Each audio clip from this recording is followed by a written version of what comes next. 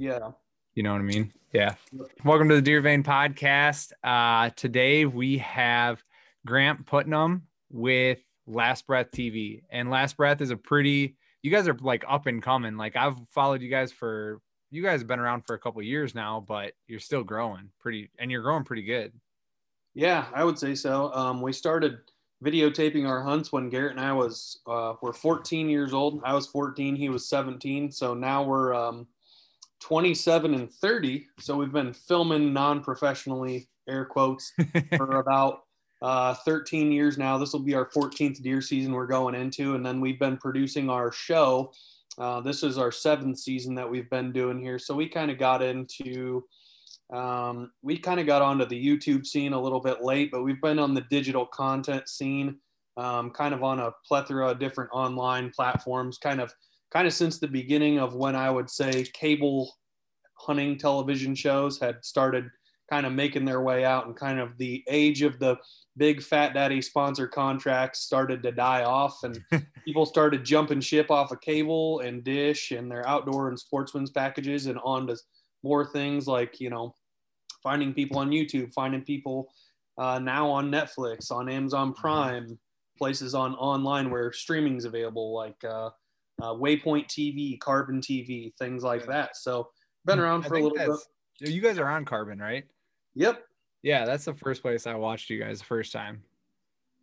It's a pretty nice platform. It's gone through a lot of changes that we've seen on our end. So we still put content up there just because, it's another place at the end of the day where a viewer could see our content for the first time and be like, holy smokes, I like this. Like, that was a nice deer, or that was a good story, or those guys seemed all right. And then kind of go down the rabbit hole and through that arm of our business and kind of find out who we are and what we do and things like that. So Carbon TV is a good spot to watch us. YouTube's a good spot to watch us. We're vigorously trying to grow that. Waypoint TV, maybe in the future. Just got hooked up. I got off the phone with my buddy Sam Ubel from Chase Nation about 3 hours ago, actually. Has a pretty similar feel and style show, like a really nice production value show. Kills quality deer, tells quality stories. And I got off the phone with him about a new project we might undergo this year on a new platform. So constantly trying to put it in the different laps, and so that different eyes can see our stuff and enjoy what they see, hopefully. Yeah, no, that's a lot going on, man. You guys, is this your full-time gig, you and Garrett? I wish I could say that was. It's close. We're to the point now where he and I, we both, it's a weird position to be in. Most of the stories of the outdoor industry kind of go a little bit like this. I hated my job and I wanted to do something that I loved every day. Therefore, I quit my job and figured out how to make a living in the outdoor industry. And for him, slightly true, but he enjoys what he does. He's a industrial product manager and is a salesman of sorts. And I'm a school teacher and I really enjoy my job. And it's to the point now where I'm kind of so far along in my career, I'd be surrendering, a lot of time, a lot of college, a lot of student loans if I just jump ship on my career right now. But we've had the conversations before, like, man, we could make it happen. We could do it, but neither one of us want to cold turkey leave our careers and walk away from our jobs. So quite yet. That's kind of where we're at. Yeah. Yeah. I mean, at 27, yeah, so I'm 30 and I'm like just really getting over the edge of like, and I'm pretty financially conservative and like I'm just now getting over the edge of getting rid of a lot of my debt, like paying off my cars, not having student loans, and like just having the house left. And it's one of those things that it's like, all right, so now we're working on the house, and if we want a new car, then how can we pay for it in cash or whatever? And how can you not go back into debt? But then the next step in that like process, and I think Brian Call did this, like Gritty Bowman. I think he like paid off everything and then saved a couple years, and then he jumped into the game. Yep. Yeah. Yeah, we're lucky enough to have some pretty solid clients in the outdoor industry. So Last Breath is kind of it's a media company. So I like to describe to people that we're kind of a jack of all trades. So we do a lot of media creation via photography and things like that. So our photos, you can see them on about 12 to 20 different pages, kind of all within the industry. And then we Did you move your microphone real quick? I did Sorry. not. Okay. Is that better? Yep, that's better. There we go. Okay. So yeah, we've got a lot of different arms of our business, if you will. We've got our show, which goes online and actually on Outdoor Edges, The Great Outdoors on the Pursuit Channel, so it airs there as well. Our biggest and best deer go there during the whitetail season. Nice. And then we have, our online show. We have our content creation arm, which is kind of like that freelance photography and videography work. So an example would be we work with Hawk. So Hawk sent us a shipment of stands, things like that. They wanted to demo their new saddle, so we went out, tried to kill a doe out of it. Aired that on YouTube, gave that video to them, provided them with photo assets, and then we have the podcast arm of our business, which is it's called the Last Breath Huntcast, and that's available every Monday. And we kind of wanted to do something different with that, where we were like, all right, what's a niche that we could fill that hasn't really been out there? And Garrett and I both love to argue with each other, so we figured what better a way to butt heads than in a really civil way where we can kind of examine two different things from two different sides. And so we call that a controversy. Then the fourth and final arm of our business is called our launch party. And our launch party is every summer. And it's the best way I can describe it to a person that's been to the ATA show before. It's kind of like our own Badlands Film Festival. So we provide, free beer to our couple thousand guests that go there and watch our films for the first time. It's kind of an unveiling of our newest season. We have a deer show there, give away tons of free gear. So that's the fourth thing, I guess, that we do. And then we kind of shift the pieces all around throughout the year. And that's kind of what we do in a nutshell.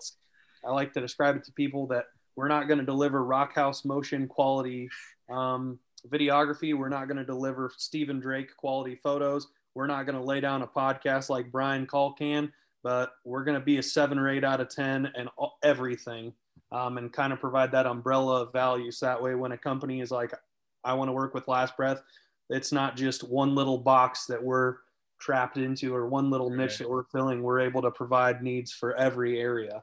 So that's kind of the business model that we go under. I know that some people like to just hammer down in one niche, but we like to be able to provide that umbrella of value to our clients and the people that work with us. So nice. That's our company, I guess, in a nutshell. Yeah. So then, just curious, what would it take for you guys to like want to jump ship and just do that full time? Just enough money? Well, we're knocking on the door of being able to replace one of Garrett and I's yearly salaries. So like we've talked before, like, man, we could do this, but honestly, what I'm waiting for is one more year growth on YouTube. I want to grow that platform to between 20 and 35,000 subscribers. So that way we can make sure that we have enough, funds available to pay a person to come on and be a full-time employee. And that employee would record the podcast, schedule the guests, upload the video podcast to YouTube, create the thumbnail assets for the podcast, link the podcast, edit the footage, and I could train them on how to do that.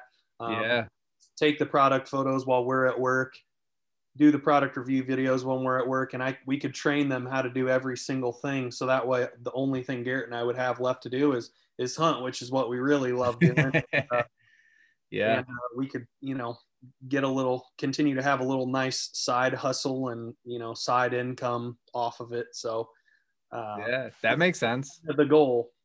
Yeah, no, that's cool. So then, two things. First one I want to cover is the event. I heard you, because you guys are kind of like partnering or merging, whatever you want to call it, with the Whitetail Legacy guys, right? Yep. So, absolutely. Yep. So you guys are working with them, and I heard on their podcast about the event. But so you guys are having your launch party, and is that in Iowa? Yep. So Yeah, tell me about that. Our launch party every year, it's grown and grown. And the third year it went off the rails and it got too big, and we had to go elsewhere and get a new venue. So the crowd got a little too rowdy, a little too out of hand, and it happens when you buy 6 or 8 kegs worth of beer and you give free beer to all your guests all night, and then put Big Deer in front of them and ask them to scream, win a prize or something. It happens, and it got out of control. And during our third year, we maxed the theater out. So this year, on July 23rd, we are hosting the launch party in Davenport, Iowa. It's a historic theater called the Adler Theater, and it'll hold about 3,600 people. So we are going to try to max that puppy out, but it'll give us a lot more space than the old venue. And our taxidermist, which is Wayne Tompkins, he's located in Muscatine, Iowa. He'll bring, we have a little discount code for our fans that want to get their taxidermy done quicker and at a discounted rate. So there'll be about 20 deer heads of our fans there, plus the 10 or 15 of them that we killed this year. So there'll be like our own little mini deer show from deer that they killed just this year. So people will kind of go through their beer line. They'll grab their beer.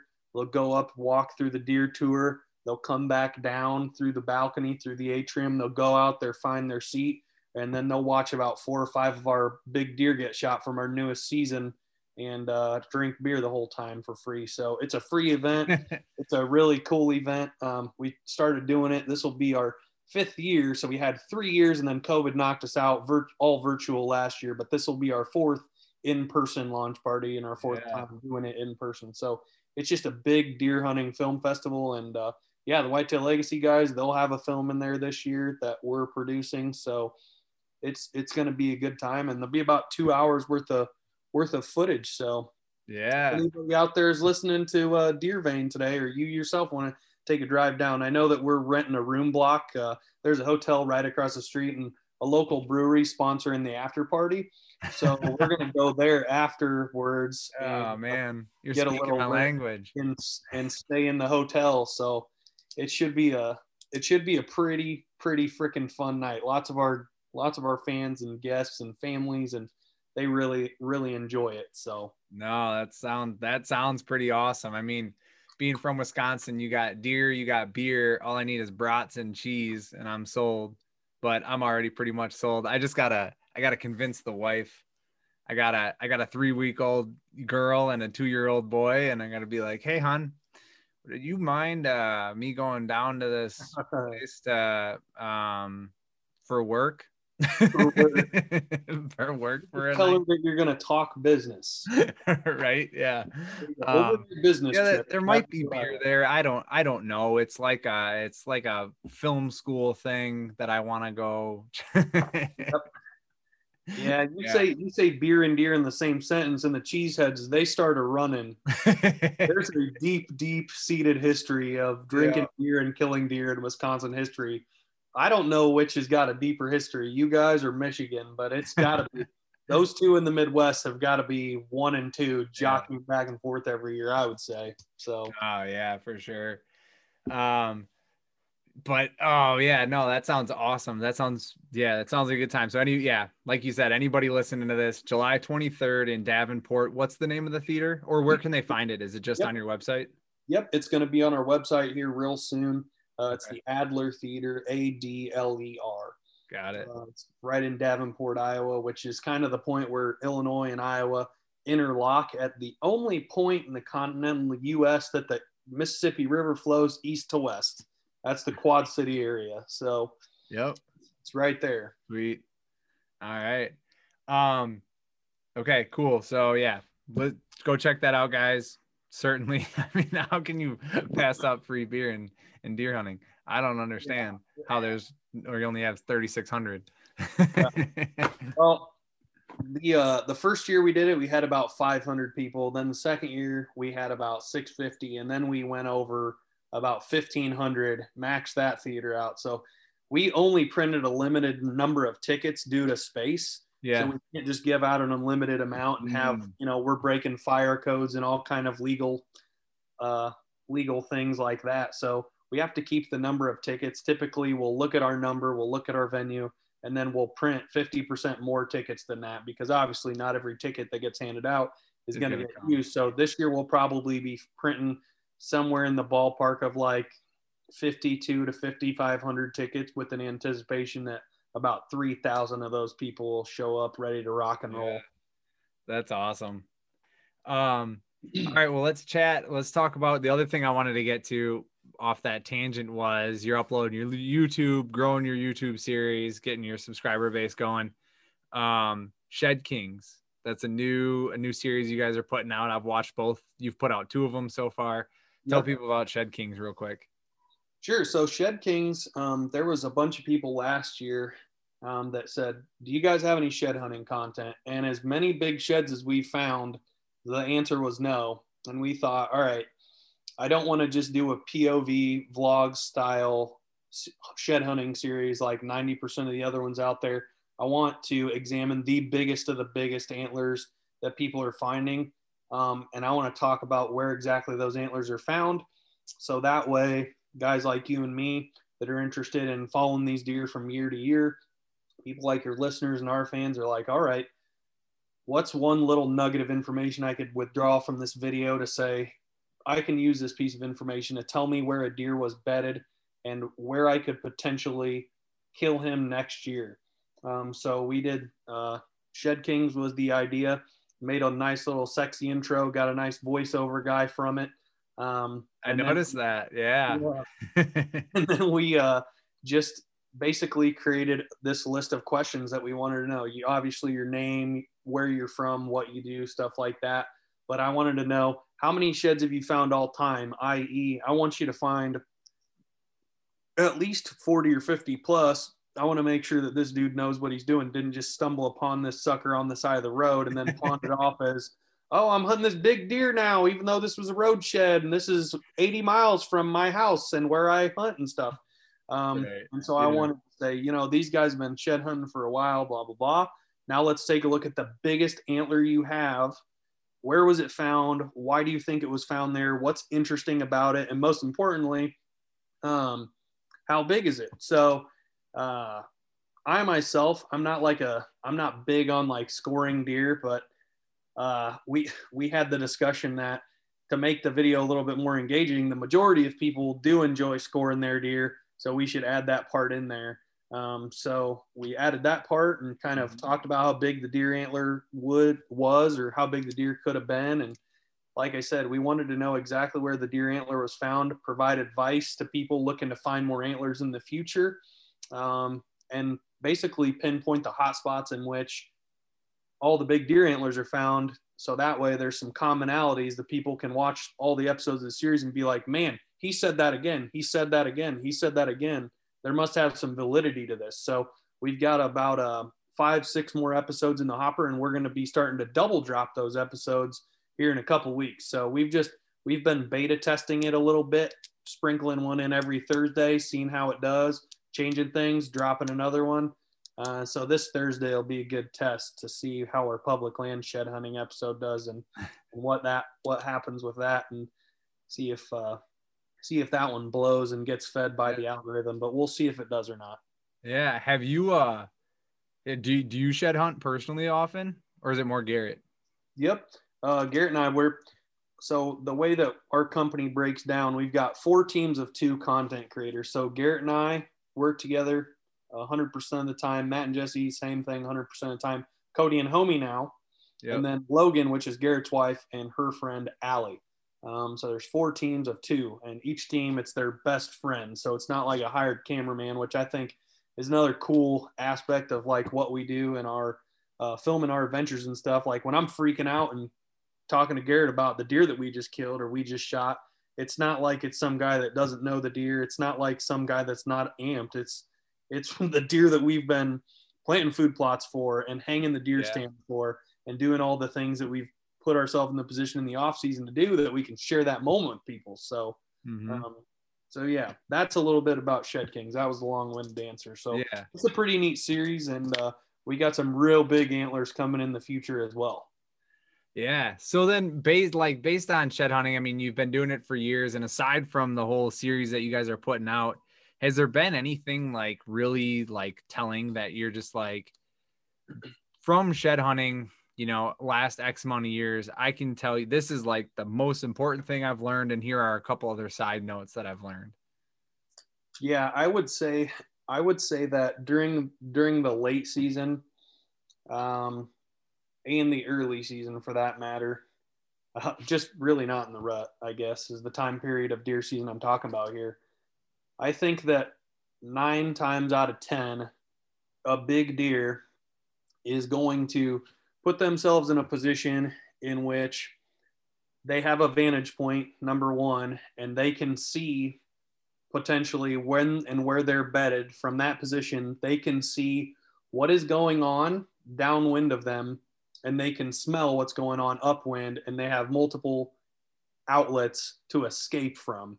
So I'll give you an example. Last year, um, really every year, Garrett and Jesse and I, we share a turkey hunting lease, a county to the south of where Garrett and I hunt, a county to the north and to the west of where Jesse and Matt hunt. It's a big place. It's like 1,000 acres, and we lease it only for turkeys. But sometimes we get lucky and we'll find antlers out there. So the cool thing about where we find antlers every year is there are deer stands. We're not the one that deer hunt the property, but if you can imagine, there is a small section of grass with thermal cover all over it, little pine trees sprinkled all over it. And it's really rolling ground. It's not like flat monocrop, like agriculture, like big 900-acre square piece of field. It's really rolling hills. And on one particular knob, almost religiously, like almost every single year, we find a big deer antler up there. Not like a little one, not like a pipsqueak, like a very nice deer antler, like one that we would assume, like I said, we can't hunt these deer, but what we would assume is like 4, 5, 6 years old. Every is that where you found that? Is that where Garrett found that 95? Right there. He found the 95 about 200 yards to the straight east of that spot. Okay. So it's not out of the question at all to think that that deer could have been sleeping there, went to get himself a bite to eat and shook it off.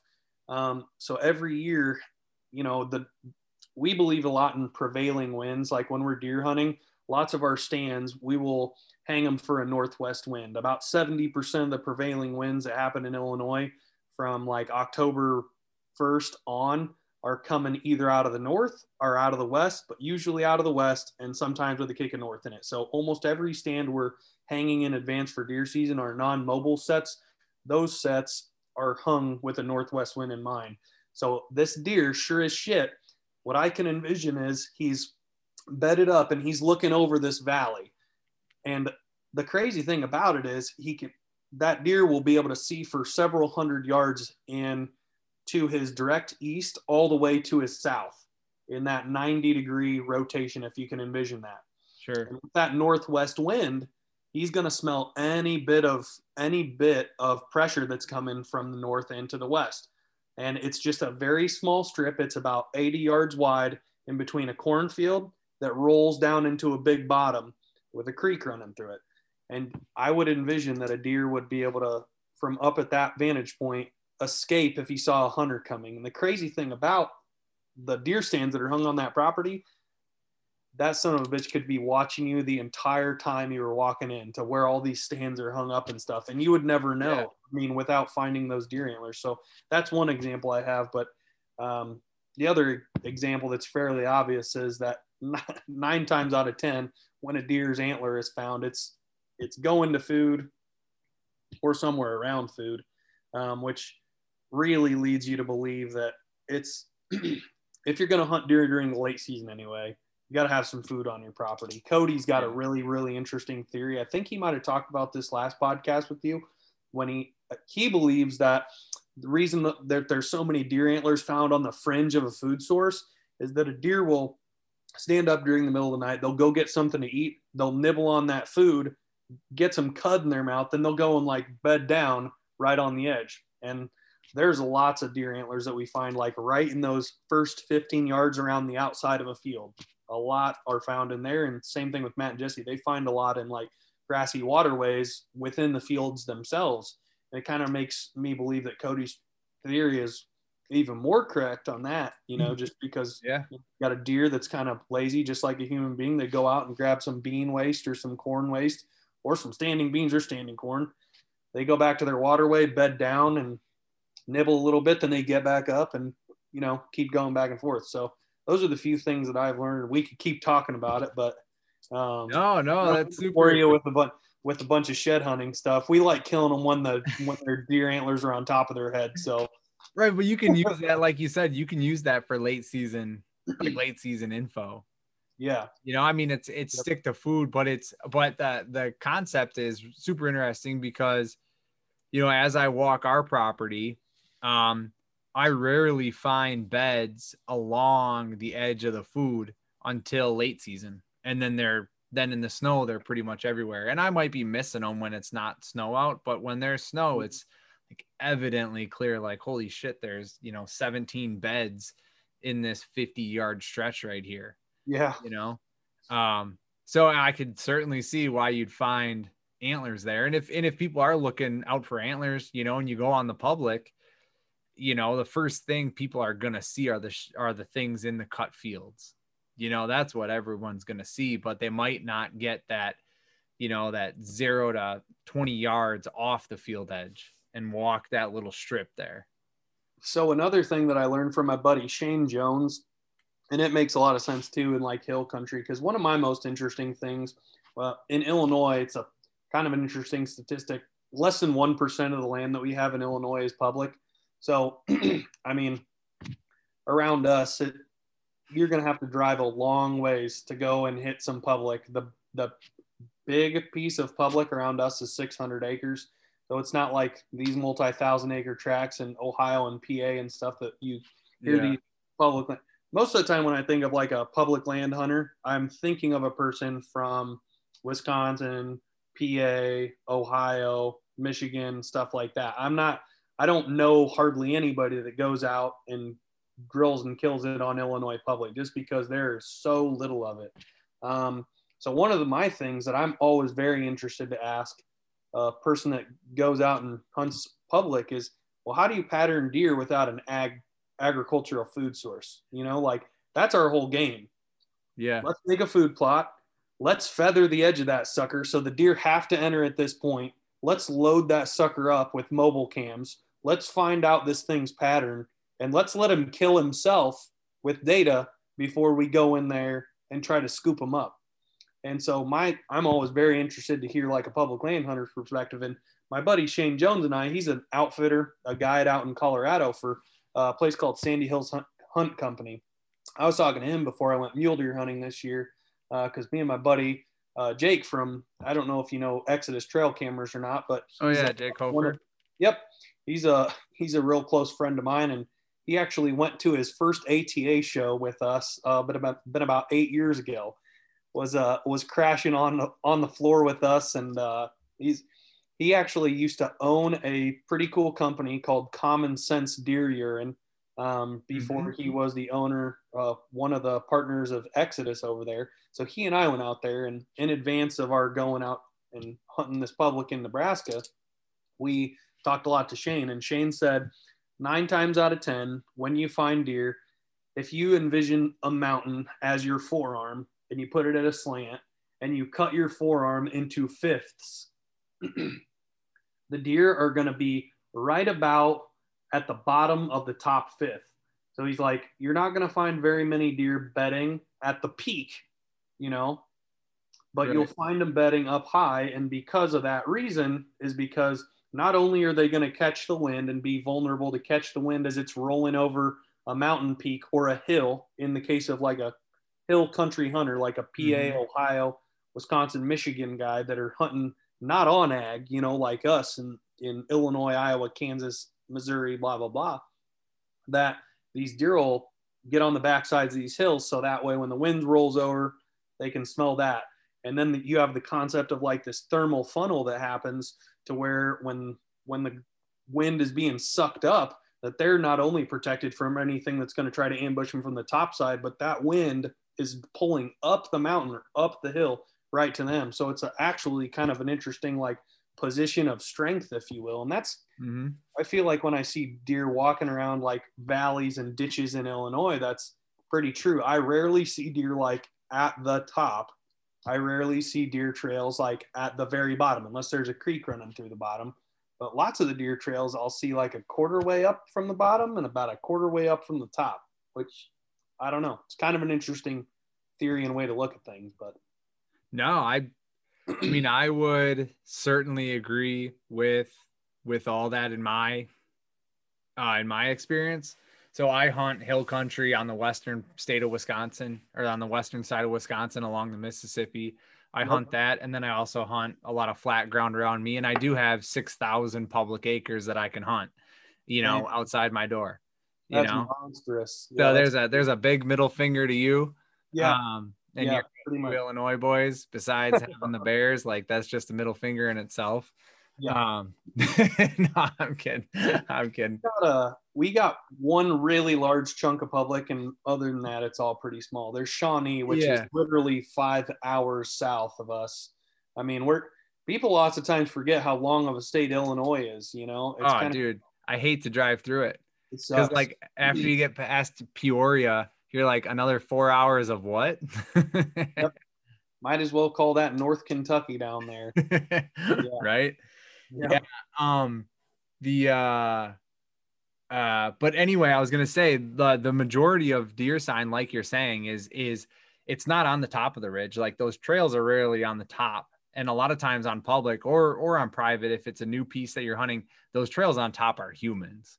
Like walking along that top, it's 10 yards over that lip. It's 30 yards over that lip to where they are. And then exactly as you're saying, it's never right. It's rarely right on the bottom. It's generally just up on that hillside. Yeah. Another interesting thing is it's pretty rare for the trails to ever just go straight up the hill. 90% of the time they're going at a diagonal, going from left to right or right to left, whatever. But one of the other thoughts is like, have you guys ever elk hunted? Do you guys elk hunt often? Garrett just shot his first bull last fall, but no, nice.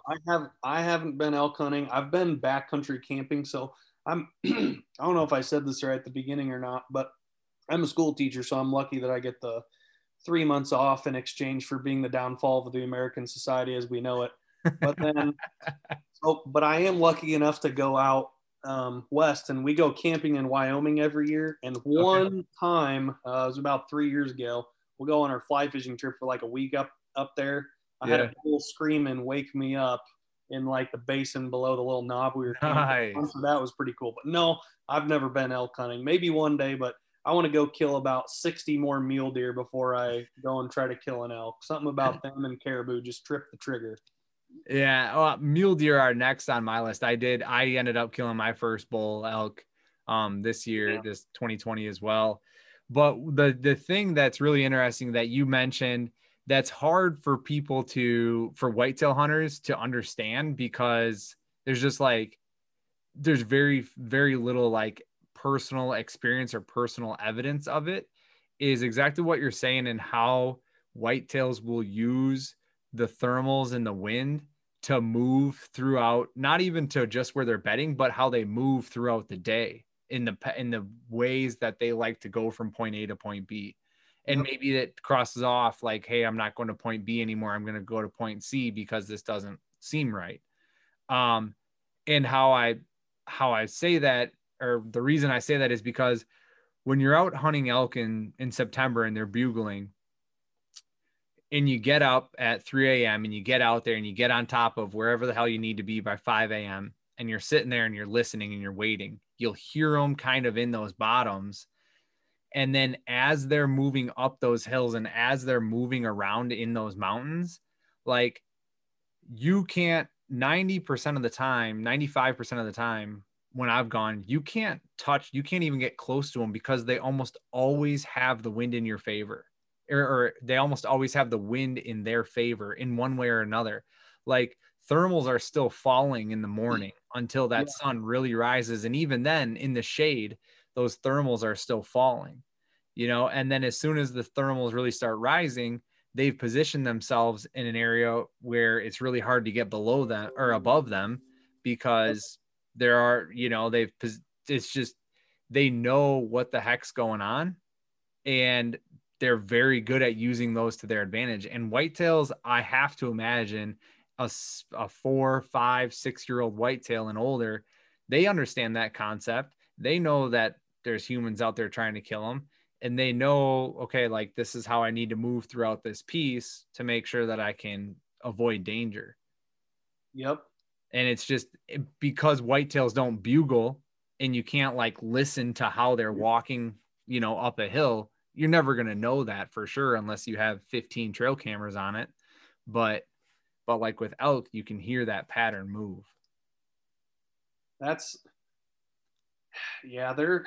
are many things that I would love to know about whitetail deer, which maybe just come from being out in the woods more. And maybe it's an answer I'll know when I'm like 40 or 50. But there are certain things that whitetail deer do that I just don't quite understand yet. One of them being, we had a deer that we thought he was writing his ticket to the grave this year. We had hunted him last year. I actually passed him with a gun last year. He's a nice deer. He's a mainframe 10 with double split brows, double split twos, and daggers on the inside. Dang. Just a nice deer. Had a lot going on with him. And for whatever reason, and he would have been the dominant, like rack size wise, by far the biggest buck on the place. Okay. And for whatever reason, he was gone. And I don't know if it's the dominant buck theory, which I do think I believe that one quite a bit. That is, if you take a dominant buck out of a piece of habitat, that if it's an ideal piece of habitat, the most dominant buck will find his way to replace him in the pecking order. Just because almost every year when Garrett and I kill a big deer, we'll have the subordinate deer of that big deer come in and take its place after he's dead. That's how we believe we killed Garrett's deer this year. So I don't know if that's the reason why, but there's certainly mysterious animals, and I hope that by the time, like I said, I'm 20 years down the road, I'll have as many answers as a person like Infault or somebody of that caliber for you. But until then, I'm just gonna keep crossing the fingers and hoping to get lucky. Right, hoping they follow that data trail that they've laid for themselves. Yeah. How did we get off on that tangent? We were talking about shed hunting, and then we just kind of rolled into. We were talking about where deer positioned, kind of. Where sheds could be positioned, and in coordinates with the mountainside, and that oftentimes in like hill country to pattern a deer. That I think that's how we got on that. But. Yeah. Okay. Cool. No, that's good. So then, I mean, you guys, do you only have 6 more Shed King episodes total, or do you guys have a bunch more aside? So I've got a couple softies, meaning they're not edited yet. We're just gonna see. We're like I said, we're about 7 years deep in this, so we tend to if we've got a good idea that sticks and people enjoy, we'll keep letting her rip. But I'm not going to keep releasing Shed King stuff into April, because at that point, that would be a stupid ROI on myself of my time, because the majority of whitetail hunters are going to be done picking up antlers by then, and they're going to be on to gobblers. So about at that time is when we're going to be wanting to hit the woods and chase turkeys anyways. So we kind of like to keep our stuff really seasonal and fresh. We used to drop our season all in one time. As soon as we get it done, we're like, let's get it out the door. We can't hang on to this anymore. It's so cool. Let's show people. And that's certainly not the best way I've figured out to grow our social or our YouTube platform. So we keep that stuff locked in tight until the fall. Right. Yeah. You want it to be timely when people are paying attention. Yeah. It's fun to watch your podcast numbers just climb in October and then die in January. Yep.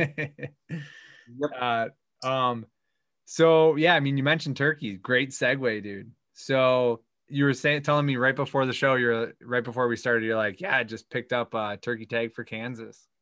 Yeah, so I guess one of the little auxiliary benefits of doing a media company outside of the the gear and the other things is that eventually every once in a while you get invited to go on a hunt. So Matt and Jesse actually went down to Misty Morning Outfitters is the name of the outfitter a couple times and killed their first Rios down there. Jesse actually killed a banded Rio. That's Nice. pretty cool. Yeah. And so we're going to go back there. They invited us back down and said, "Hey, you guys make an episode for us." And this one's on the house. So we bought our, we just bought our licenses the other day. And tomorrow morning, the turkey tags go on sale at 6 a.m. for the Kansas Department of Wildlife. I don't know what exactly the correct term is. In Illinois, it's the Division of Natural Resources, or I know it's different kind of for every state. Game and Parks and this and that. But so yeah, they go on sale tomorrow, and going to be picking up one of those. And me and Matt are going down to see if we can whack some Rios, come back to Illinois, and maybe do something we haven't ever done. And well, Matt's done it. I shouldn't say that. Matt kills the shit out of everything. If it walks, it dies. I don't even know how many times that kid's bucked out in the last 10 years. I think 7. I think we counted the other day. He's killed 2 deer in our home state, 7 out of the last 10 years. And I don't know how many turkeys he's killed, but it's probably encroaching on 50 birds. So no, it's good for him. He's my good little luck charm. He's like a lucky rabbit's foot. Right. So we're gonna get down there and see if we can get her done. Yeah, dude, that'll be awesome. When is that season open before Illinois, or when does that open? It's kind of during, so it's just we picked a common weekend where neither of us had tags in Illinois. So in Illinois, it's kind of I don't know how your turkey season works up in Wisconsin, but for Illinois, there's 5 seasons. You can have a maximum of 3 tags to kill 3 gobblers. You can't kill hens in the spring, and the Illinois seasons, they're not very favorable to the working man, which ironically is 90% of people that fucking hunt. So do the math on that. Thanks, Illinois DNR. But our first season in Illinois is only 5 days long. So the way I remember it, it goes 5, 6, 7, 7, 8, or 5, 6, 7, 7, 9, something like that. Where that first week, it's just a Monday through Friday or a Monday through Thursday season. So if you don't have a weekend in it, so lots of times we rarely apply for first. So most of us don't even start hunting until second, other than 1 or 2 people. And to do it, you got to take the day off. On top of the fact that we can't hunt them all day, so it sucks all the way around. Really, we only got 5 hours to kill them, and one of the seasons is shot. So no shit. Oh man, yeah. Wisconsin's just as messed up. I mean, I personally, like, once you learn it, I like it simply because of the fact that turkey tags are unlimited. So what? Yeah. Well, I shouldn't say unlimited. You can buy 1 per day until season's over. So you could conceivably kill a bird every day. So like, okay, so this is how, no, I said that wrong. I said that a little wrong, but I mean, in a way you almost could, depending on your location. So like, do you know Breaking Point? You know, they murder the shit out of turkeys. Yeah. So what they do is, so like Wisconsin has season A, B, C, D, E, and F. So 6 seasons, and all 6 seasons run Wednesday to Tuesday. So that's awesome. Yeah. So everybody gets at least a weekend, but you get Wednesday to Tuesday, and it used to only be Wednesday to Sunday. A couple of years ago, they did Wednesday to Tuesday. So everyone has to apply for a license on the front end. If you want to get a license, you have to apply by December 3rd, I think is what it is. And then everybody throws in the hat and go, I want A, and it's based on zones. There's like 6 zones in the state, I think. And like 2 of them cover half the state, and that's zone 1 and zone 2, which is pretty much like Milwaukee to Green Bay and to Madison is 1 zone. And then Madison to like La Crosse and Eau Claire and down is another zone. And then you kind of got one in the middle, which is whatever. But those are like the two main zones in the state. Mm-hmm. And so you apply for whatever zone you want, and you apply for a time frame, and you throw in your options, option 1, 2, or 3, depending on if you get drawn or not. And then in whatever early January, they send you your license. So this year I drew the zone that I want, which I honestly can't even remember which one it is, if it's zone 1 or zone 2. It's the zone that I live in. I know that. And then I got second season, which is what I wanted. Last year I got first season here and it kind of sucked. So I just tried for second season and I got it, which would be B. But now in mid-February sometime, or I'm sorry, mid-March, which is so stupid. Like, you get your tag and you get a 2 weeks to buy it. And if you don't buy it, it goes back in the pool. So I get from March 1st to March 16th to buy my tag. And then on March 16th, all the leftover tags for my zone go on sale for like, I don't know, 24 hours. So everybody gets a chance to buy one more. And then it closes until a season starts. And then whatever tags they have left over, you can buy one per day for that season. So like the Breaking Point guys, they'll end up with like in season E and F, they'll end up with like 4 tags for the 5-day hunts, because they'll just buy tags every day. And when they kill one, they can just buy another tag online and go tomorrow. That is awesome. Yeah. It's kind of cool because you can just, if you have a good turkey hunting property, you love turkey hunt. I mean, you could conceivably shoot, I don't know, 10, 11, 12 turkeys in a year.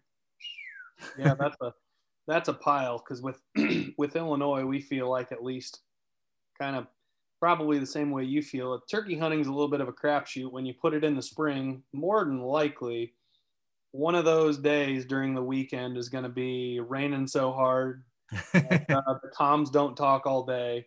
And like I said, for us, we cannot hunt them in the evenings. We have to be done by 1 o'clock. So it's morning, and if they don't play ball, like right off the roost, it's like, all right, grab the Reaper decoy. We're going to go after these sons of bitches and try to get one the aggressive way. So it's like, we got to make it happen like now, and still with the max. Yeah, and it closes at noon. 1 p.m. I think 1 p.m. Yeah. Okay. Yeah. Yep. Yeah, that's fun. I know in turkey season for me, like, I am not a good caller personally. Like I don't really, I mean, I wouldn't say I'm a terrible caller, but like, I can call. I'm not the one to set a decoy up and call for an hour. I'm the one to walk around until I hear a gobble and get as close as I can. And if I don't have to set my decoys up, I won't. Like, I'll just try to sneak in there and almost like spot and stalk them and just shoot them with the shotgun and call it a day. Yep. That's what I like to do.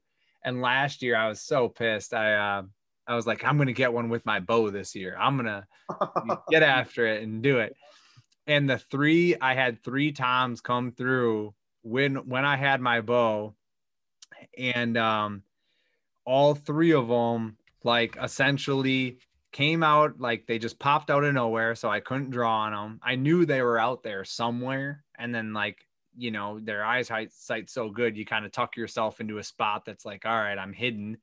And then all of a sudden they just pop out of nowhere. And one of them I had walked to like 4 yards before he picked me. And I'm just sitting there with my bow and my release on my string, and he popped out at 25 and just walked right at me. And I was like, you son of a bitch, if I had my gun, I'd kill you. You get closer, I'm just going to stab you. Smack your face in with a 2x4 if I had my gun right now, buddy. Right? Yeah, exactly. Oh, man. Yeah, and then you draw and they just gobble and run. That's the way it goes. We started, well, our cycle of when we get our bows every year is kind of just at the worst time. So we've been working with Mathews for about the last 6 years, and our bows typically show up during turkey season. So to go to a pro shop and get it sighted in and throw the sight on it and get the peep in and get the D-loop on and get it shooting good out to like 20, 30, 40 yards during turkey season, like I said, most of us only hunt turkeys like for 8 days, maybe 10 if we peel out of work on a morning or 2 or take some days off. And so it's not like this huge long season for us anyway, just because first doesn't have a weekend. So it's really 4 seasons of 2 weekends. maybe one of those is going to get knocked out by the rain because we got 6 hours in the morning to hunt them anyways, and that's it. And so our bows kind of land. And about 4 years ago, we're like, nah, screw this. We're just gonna blow their heads off their shoulders. And and Garrett built this decoy. We named him Teddy, and he's actually all over our YouTube channel. We've been reaping toms with him for about the last 3 or 4 years, and he's got a little pistol grip on him, and he'll conceal Garrett and I. So I'm about 6'4", 6'5". Garrett's about 6'2", 6'3". So we're both bigger, and he'll conceal us really well. And actually, all 4 turkeys we killed in Illinois last year, we reaped them. So right now in the wide open, we're like, bird, and we just grab Teddy, take the gun with our dominant hand, and just walk right at him. And then most of them, the time they'll commit, and they'll just do the 200-yard sprint right to us and close. So Garrett's tom, the first tom Garrett shot last year, I want to believe was like probably pushing 300 yards away when we saw the group of them. And they were in our laps within about 20 seconds of when we flashed them with Teddy, and they were just on a straight line. So that'll be a fun episode to show this spring. But turkeys are a good time, but they can be frustrating. That's the thing with turkeys. Every year we feel like we figure them out a little bit better, and there'll be some days where either they're not saying a peep or they shut up and completely walk the other way. And we're like, well, we did the exact same thing now as what we did yesterday when we killed a bird. What was different about today? I feel like that happens a lot with turkey hunting. You're totally dumbfounded by some of the things that they do, but anyway. Right. Yeah. With the brain the size of a pea, you never know what the hell they're going to do. Yep. Some days they're so smart and some days they're so stupid. Yes. Shit. So, all right. The other thing I wanted to touch on with you here, I know we're getting close to an hour, but we were talking earlier beforehand about like exciting plans and things coming up in 2021. And you think that, do you guys have a caribou tag, or are you applying for it, or what? Yeah. So Garrett and I have been talking about it a little bit. My bucket list hunt is a caribou. I shot my first muley in 2017 and shot another one with Jake this past season, just about a month and a half ago, I guess, in Nebraska, right there the week of Christmas, right before. And I want to go kill some more mule deer like later on, and I would love to go back out to Sandy Hills to do that. Do it with Shane. That would be the number one way I would love to kill a muley, spot and stalk them with a bow. But I would really love to kill a caribou. I've got a couple antelope in my house, and I just love how they're colored. I love the white pelt, the whites, the browns, the grays, and on top of the fact that they have those awesome, beautiful chocolate racked antlers that are just out of this world cool, like nothing else has. And where you hunt them is rugged and remote. And one of my buddies, Mike Lemansky, he's went up there and done it, and you can kill them in pairs. So Garrett and I are hoping to go up there, draw the tag, maybe get lucky and bring one home, send them home from Alaska. Where do you guys want to go? It'll be probably Alaska. It's probably where we're looking at going. Okay. We've got a couple outfitters on the table right now. Outfitted versus DIY is a whole nother controversy in and of itself. And I myself am under the impression that, kind of like most guys, I believe most people fall under the umbrella that I'm about to talk about. And that is, like, I believe that if you gave somebody like an antelope tag with their bow, which is a pretty hard animal to hunt with the bow, I think that lots of bow hunters could get it done if they were given the resource of time. I just think if you're going on a hunt, especially out of state, that, like, I don't have time to go up and scout Alaska. It's not in the cards for me. I'm not going to do it. Come on, man. It's 24 hours one way if I drive, and 18 if I fly, and that's popping little bush planes in and out of little puddles up there. And so it's like, man, I think we're just going to go with an outfitter with a good reputation, and hopefully it's good enough to get us close within bow range or gun range of one, and make it happen. So it's like I said, it's a bucket list hunt for for me, and we're gonna see if we can both draw them and get it done. And I know a couple of buddies that have, like I said, been up there before and gotten it done. So I would just love to put one of those in the memory banks, just because I love exploring new country and going camping every summer, and to be able to do a hunt like that that's remote and I'm camping in on my back or I'm staying in a spike camp or something like that. I just love camping and being outside. So I would, if I could check both the camping and the hunting box simultaneously, that would be one of the reasons why it's my dream hunt. So yeah, fingers crossed for that one. No, that's awesome. So then if you guys were to both draw, how do you guys, as like, so I have the same, a similar scenario with one of my best friends where we hunt and film together and whatnot. Yep. But how do you pick who's the hunter and who's the cameraman? Usually it goes off of either a competition that we made up that we did, or it goes off of who ended the season with a kill last year. So like me, this year I was lucky enough to tag 2 bucks with my bow and the mule deer, but because Garrett went elk hunting first at the beginning of season, even before season started for us, actually I guess it was during the first week of whitetail season, he'd already killed an animal, so he's like, you're riding the bow until you kill one.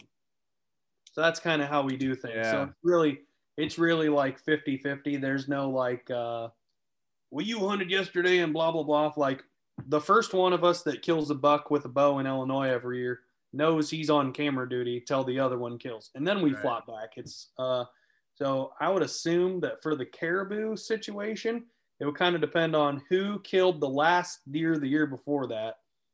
So I think it would be, yeah, whoever kills the latest deer next year will probably be the one that doesn't shoot the first caribou, if that makes sense. Okay. Yeah. Yeah. So you're going to hold out, you're going to have like 150 incher come through and you'll be like, no, dude, we got the caribou tag.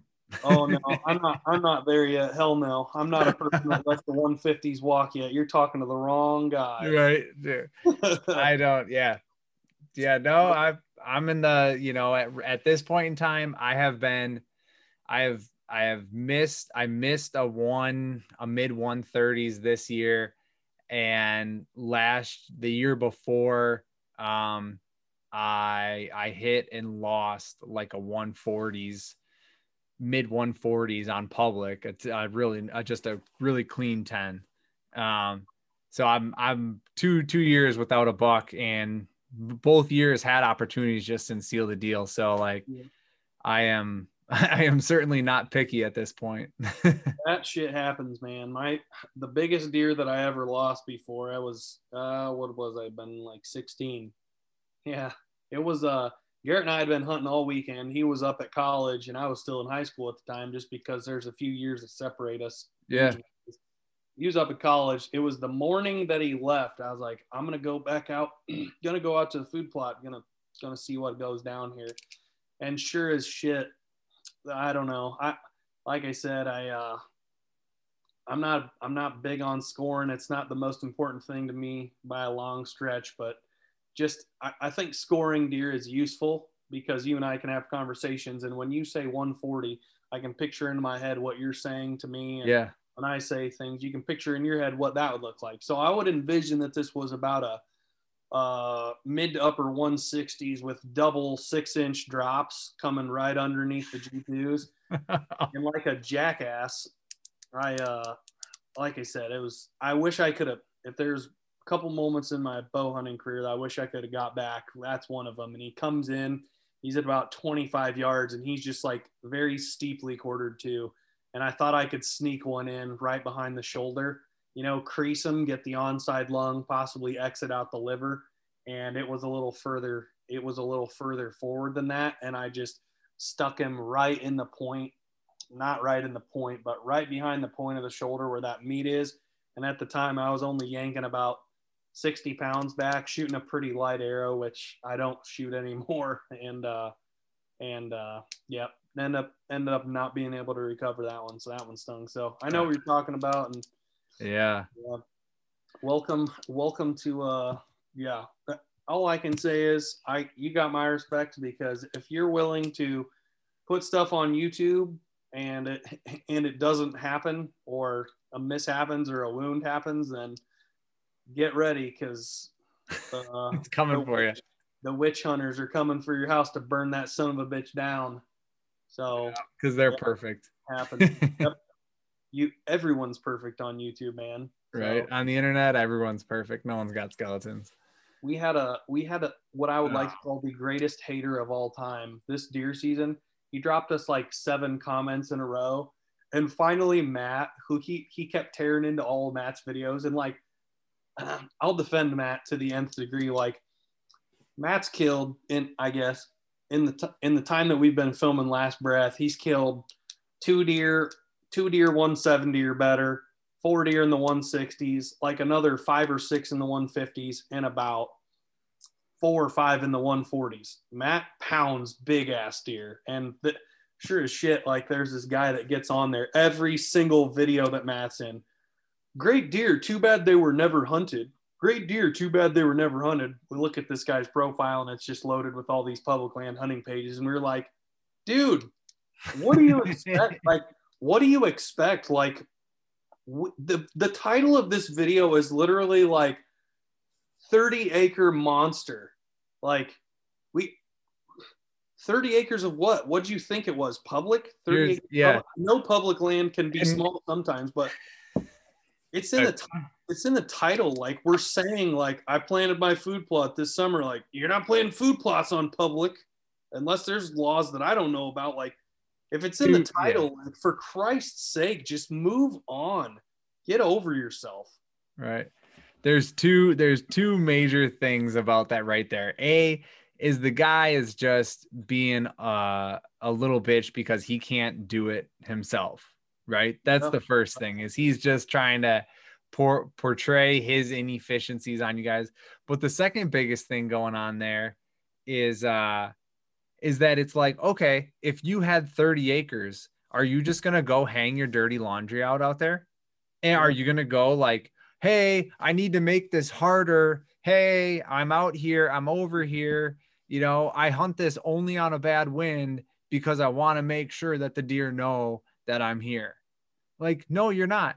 You're not at all. If you had 30 acres of private ground and you put fucking 50 hours into planting food plots and setting up stands and getting things right, probably 60, 70, 80 hours into doing that, you're going to make sure that you don't put pressure on it and you go there when you need to go there, and you're going to do the right things.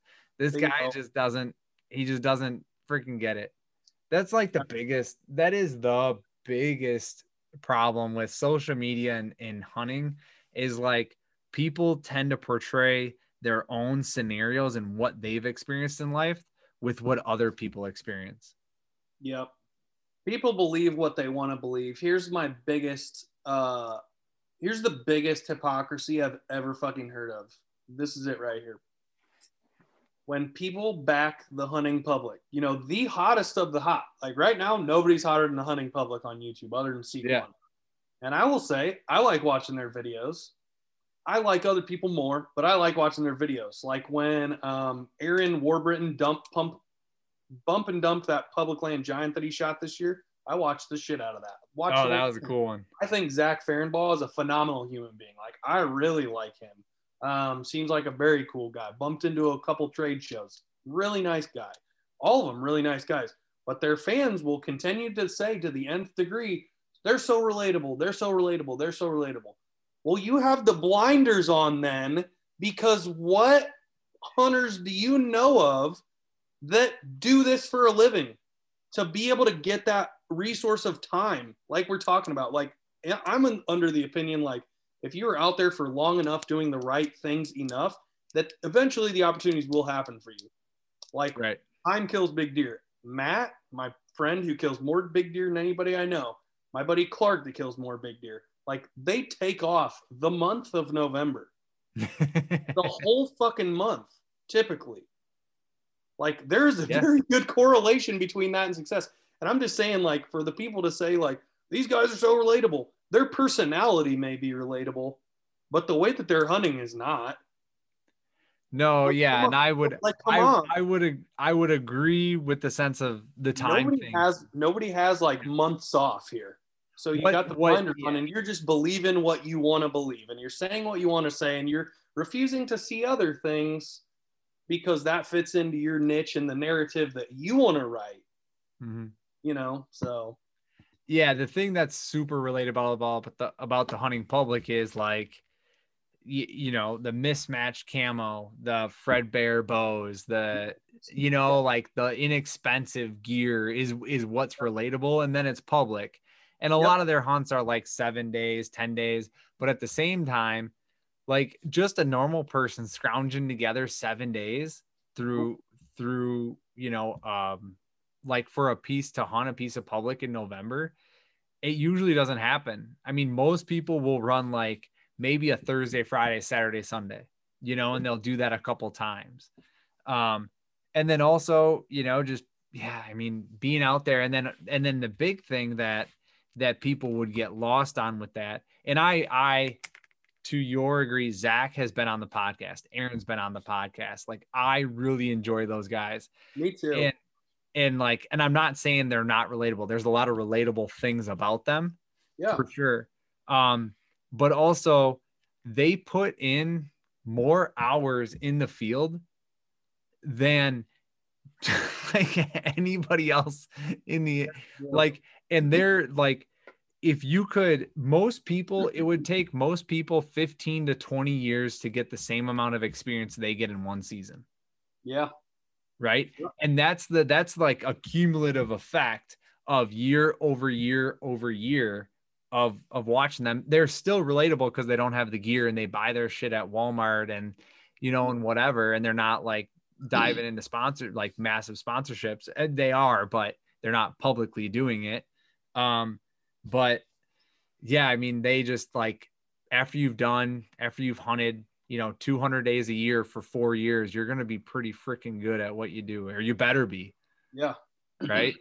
Yeah. And to be clear, they earned it. Like, they put themselves in the position, they blew the platform up and they're doing it better than anybody else right now. So I'll be the first to say that they worked at it and they earned it. And they have a phenomenal system that permits them to be able to hunt and to make the money to be able to do that. And their personalities, like you said, are very relatable. I'm just talking about the aspect of like, all right, like another example would be like people, I feel like people will get on to certain forums, and I myself, I'm only a part of a couple Facebook groups, but I was part of one. I got invited, you know, to one of them. It would have been about a year ago. And it's just like groups of 30 and 40-year-old men bitching like little high school kids at one another. I'm like, I'm done with this. This is such a bullshit use of my time. Is that Facebook? I'm not learning anything. Yeah. I'm not learning anything. This is terrible. Like, this needs to stop. I came here for a little bit of knowledge and now I'm immediately turned off. I'm out. See you never again. Right. And it's just like these groups of people are like at war over like who said this and who said that. And to me, it's all about whatever narrative that they're whining at each other and what they want to believe. Well, you should use this piece of gear because this guy does. Well, this guy didn't use that until this guy bought this I don't know.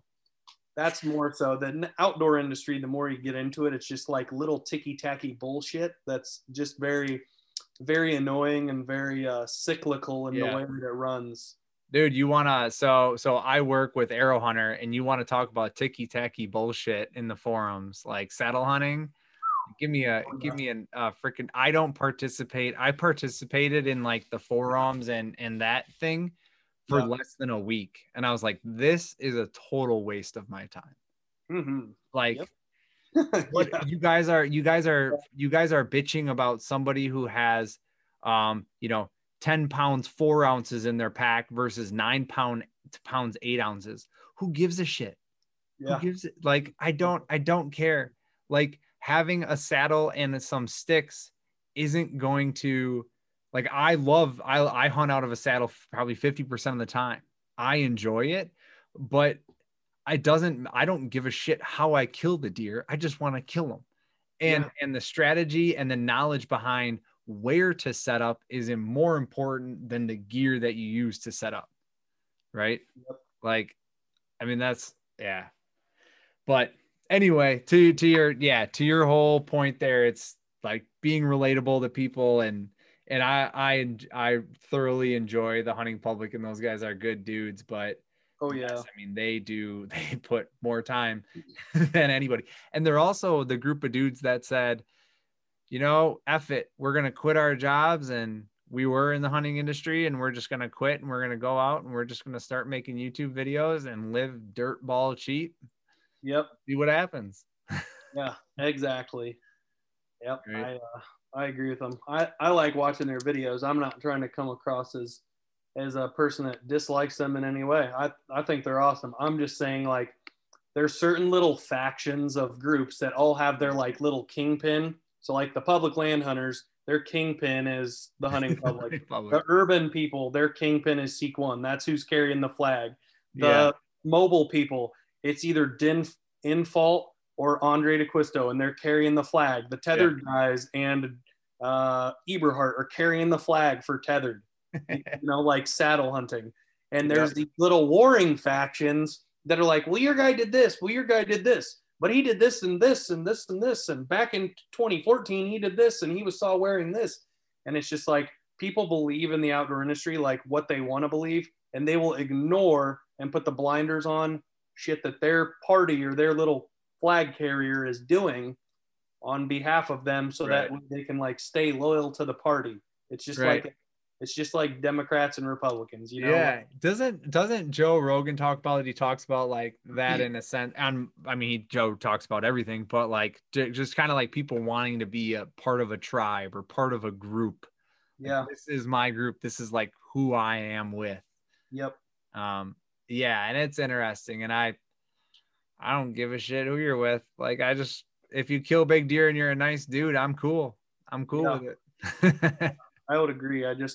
It's funny how like I said, like people throw the blinders on for people that they believe in and kind of say that they can do no wrong, etc. And I feel like it makes the battles even that much more bloody when they happen on social media between the little warring clans of hunters. Right. So, and the other thing is, I don't know one argument that I've ever seen or ever been a part of that's been resolved on social media. It started, but it's never resolved. So it's just a straight waste of time. Yeah. Yep. Right. It just like, it never, never comes to a conclusion, because everybody just keeps fighting, and then you're just like, all right, fuck it, I'm done wasting my time. Next. One of the people involved is like, I thought this was going to be worth it. I regret doing this. This is not worth my time. I'm ready to hop off on this now. So I don't know if that's ever going to get any better in our lifetimes. I kind of hope it does, but honestly, like if we didn't have like Last Breath and weren't trying to kick out content and stuff like that, I would have deleted social media a long time ago. Yeah.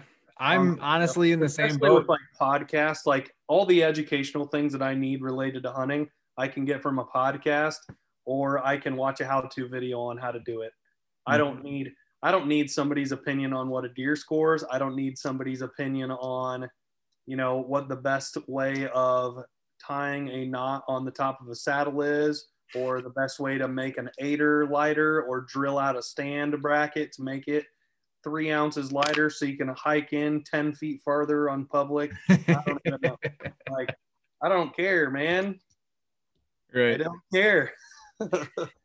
So no, I agree. Most of my buddies, we were talking earlier, and all my buddies are on, we have a big Snapchat group, which is a kind of I guess you'd call it a social media, but you don't have to look at anybody else's shit if you don't feel like it. Yeah.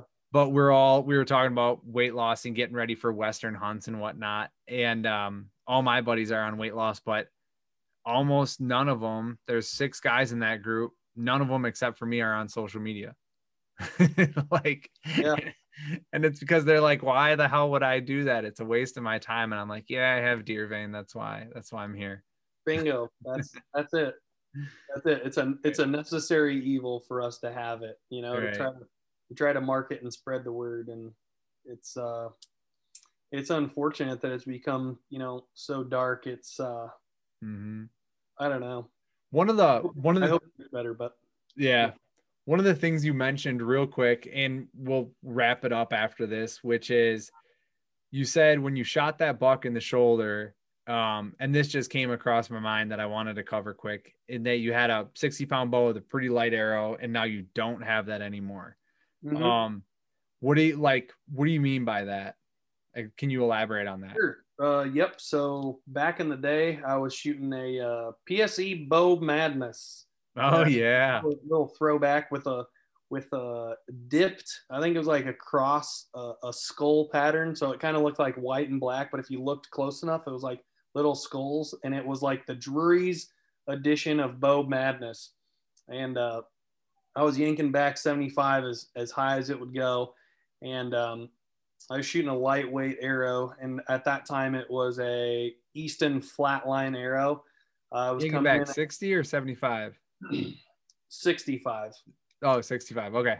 Yep. Gotcha. 65. Sorry if I misspoke. So 65 Easton flatline arrow, and then I've shot a big mechanical broadhead since the beginning of time.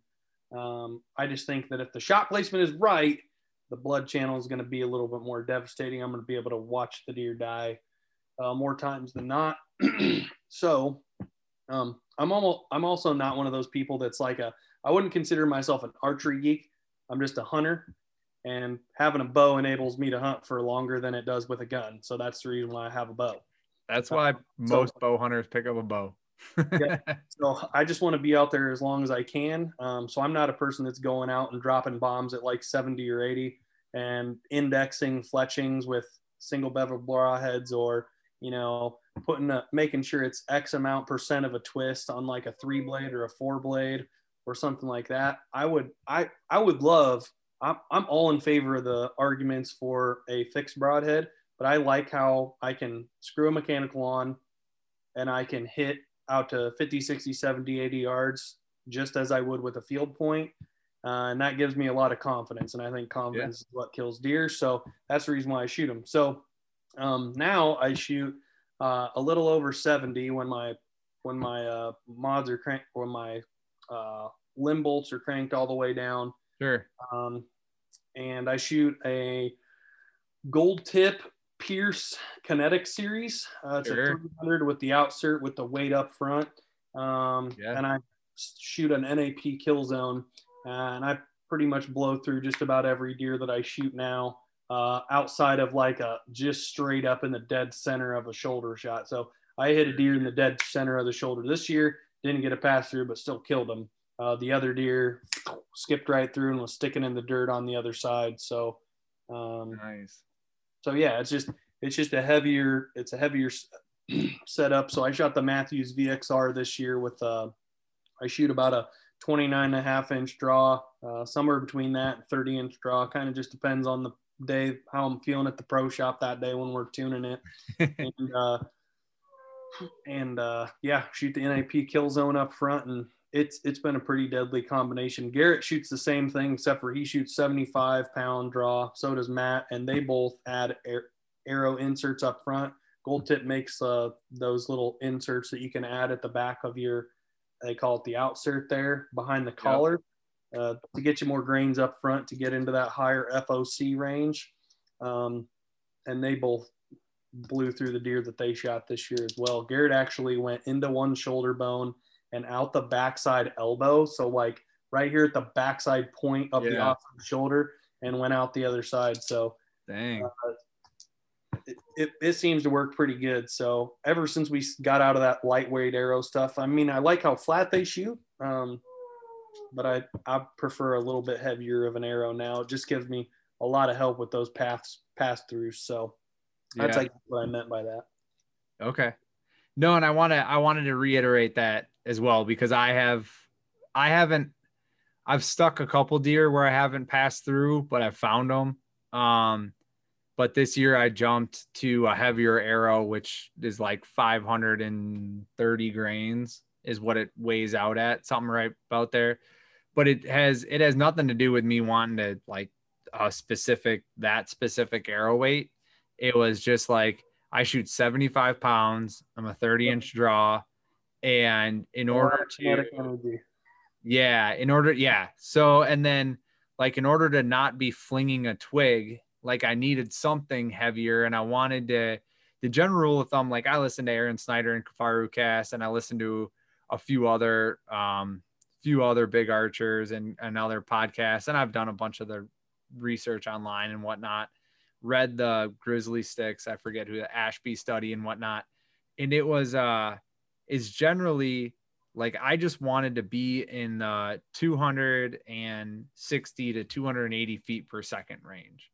Yep. So reverse engineered that, came out with an arrow that needed to be between 500 and 550 grains. And that's how I ended up at 530. And I shoot an Iron Will 125 up front and a Black Eagle arrow 250 spine. But this year, when I shot my elk, I blew through the front shoulder he was broadside, and I hugged the shoulder too close, blew through the front shoulder, and then broke the rib on the opposite side and just clean out. And it was dangling. It didn't fully go out and like into the dirt. It was dangling outside the elk. And when I found the arrow, it was like maybe 5 yards from impact. And the thing that held it up was my nocturnal. And I found the nocturnal in the hide of the offside of the elk. And then the arrow was just laying there on the ground. So I pretty much waited all the way through, and the knock stopped it. But went through the shoulder and then through the rib, both lungs, and the elk died in like 80 yards. But yeah, I guarantee if I still had like my 400 grain arrow set up, I probably would have just got stuck on that shoulder. Yeah. Probably, so I just wanted to. Yeah, that's a good point. That's a devastating setup, especially with that heavy of an arrow. And all the research that I've done, about the same, and somewhere in between that, like 270 and 290 feet per second is the sweet spot for your speed of your arrow, not being too slow that you're lobbing arrows, but fast enough that majority of the things, if you make a good shot and they're still away at the end of there, you're going to smoke it, and you're going to get some really devastating penetration, especially with the fact you got an Iron Will up there. I've heard nothing but really good things about Iron Will broadheads, and people that take the time to tune them and shoot them and get them grouping well really seem to be impressed by. I've got a brother-in-law that shoots them, and his friends shoots them, and they both really like them. Yeah. Well. I mean, well, for $30 a head, they better be impressive, right? Yeah. I know my thought process on buying those was just, well, if I buy these and I don't fuck them up like real bad or lose them, like I'll have them for life. So, or I should, and they have like a lifetime warranty on them. So I was like, well, and I like to support like American made small businesses. So I was just like, yeah, well, I'll throw this guy $100 and get 3 of these heads. And sure. I hope they work out, and they do. I bet they will work for years and years to come, I would say. Right. Yeah, exactly. Well, hey man, we're definitely over an hour, probably an hour and a half.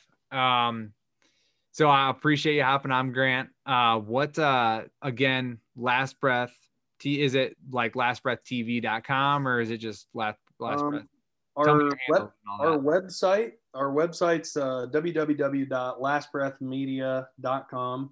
Okay. You can find us on Instagram, Facebook, and Twitter at Last Breath TV.